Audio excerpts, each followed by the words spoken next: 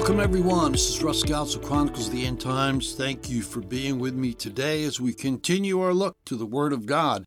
And our last podcast, we talked about the AI and the artificial intelligence and all this new emergence of science and technology that's coming at us. Everybody's trying to push their agenda upon us. And so in this challenging world, how do we handle that? What do? We do it on our knees. We pray through. And today we're going to talk about faith. We're going to talk about the importance of faith and how we can know that our prayers are being answered and how we can know for sure and have that confidence that God is listening to us, leaning right over, putting his ear right next to our lips, hearing every word we're saying, where we can see the hand of God move across time and space, touching the person or the situation that we're praying for. How can we have that confidence? It's all about the love of God. Do we truly believe that God loves us more than anything else? More than the universe he created? God has very little need for gold or silver or precious jewels. He can create those. He can make a planet of them if he wanted to. But you and I, we're the crown of creation. We are made in the image of God. That means so much. We are not animals. We are not objects. We are made in the image and the likeness of God. We are designed to be his sons and daughters. But we do need that spiritual experience to become that all call upon the name of the Lord will be saved. So the love of God is vital. Our understanding of that relationship. We can't say to ourselves, well, this guy over here or that woman over there, when they pray, it's so much better. No. If you're walking with God, then your prayer is just as powerful. So let's look at John chapter 15 real quick. And I hope this helps in that way. It encourages me. In verse 9, Jesus says, "As the Father has loved me, so I have loved you. Now remain in my love. If you obey my commandments, you will remain in my love, just as I have obeyed my Father's commandments and remain in his love. I have told you this so that my joy may be in you and that your joy may be complete. My commandment is this: love each other as I have loved you. Greater love has no one than this, that he lay down his life for his friends. You are my friends if you do what I command." Do you see the connection? The connection is obedience. That's why it's so important that once we walk through the door of grace and we walk through the cross and we confess our sins and we leave them at the cross and we walk into the glory of God and his relationship with us, that we commune with the Father and it reassures us. Yes, every day he loves us so much. And that confidence comes from our obedience. We all fall short, we know that. But it's the road. We're on the road to obedience. We slip and fall. We can do that many, many times in a day. But we're on the right road. And that's all Jesus asks. Get on the right road. Walk with me. I'll pick you up when you fall. Not a problem. But obey my commandments. He says, if you obey my commandments, the love of the Father is in you. There's nothing that can separate you from the love of God. Nothing. There's no demon of hell. There's no devil. There's no universe. There's nothing that can separate you and I from the love of God when we abide in Christ.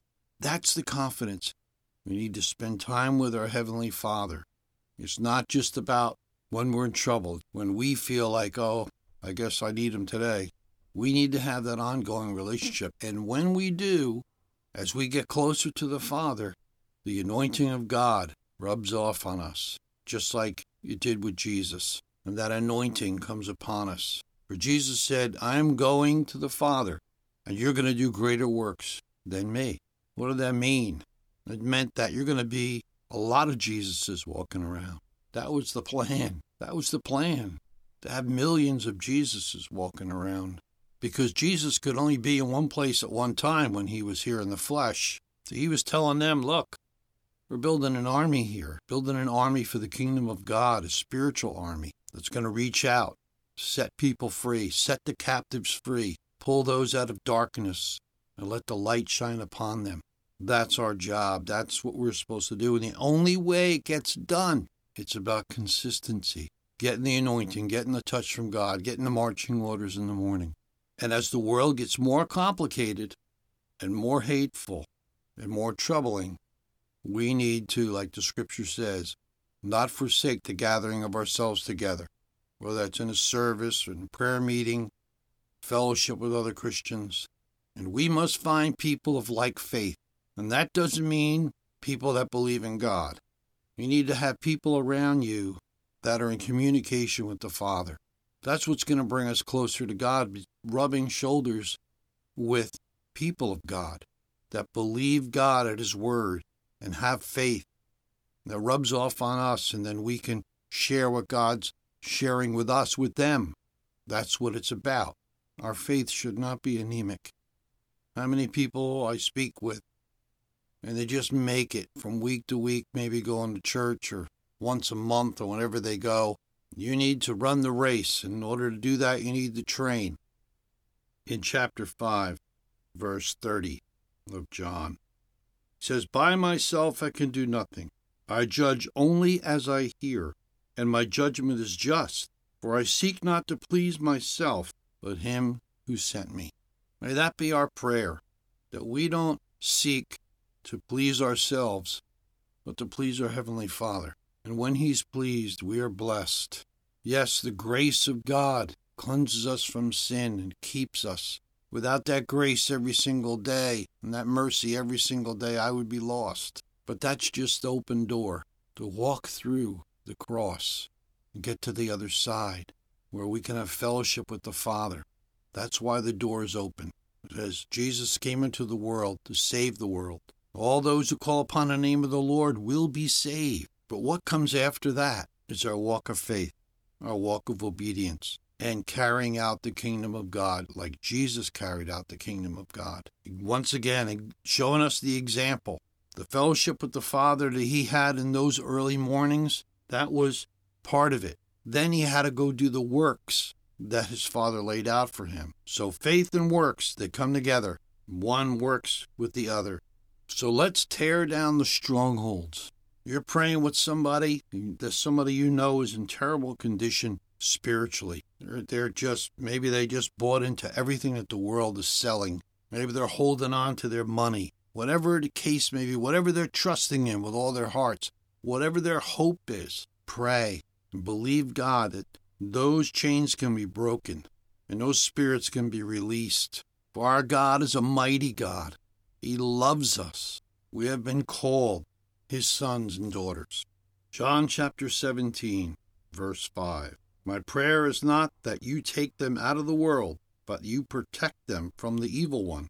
They are not of the world, even as I am not of the world. Sanctify them by the truth. Your word is truth. As you sent me into the world, I have sent them into the world. For them I sanctify myself, that they too may be truly sanctified." Jesus said, "If you obey my commandments, you will remain in my love, just like I remain in my Father's love."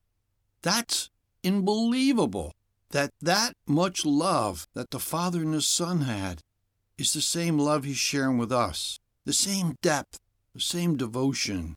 So if we feel like our prayer life is lacking, we don't have the confidence to tear down strongholds like Paul tells us, it's only because we're not walking where we need to walk. And that can be fixed in a moment in time. I pray that you have that confidence, and if you don't, whatever's in the way, just confess it. That's why this world doesn't understand. It's not religion. It's a relationship, like we always say. And that relationship needs to be strong. If you want to drop to your knees, or you're riding in your car, wherever you are, you're praying, you need to have the confidence that, Lord God, you love me, and I'm connected to you, and nothing is going to stop my prayers. Nothing. The devil can't stop them. Demons of hell can all get together. They're not going to stop them, because God is the Lord of heaven and hell and everything in between. So trust that God loves you. Trust that, and the power that the Holy Spirit generates through you will touch those that you're praying for. Father God, strengthen us today. Move us forward. Increase our faith, God. Let it be what you want it to be. Our trust in you. Hear your voice and carry out your orders to a dark and desperate world. In Jesus' name, amen. This is Russ Galzo for Chronicles of the End Times. Keep looking up. The King is coming.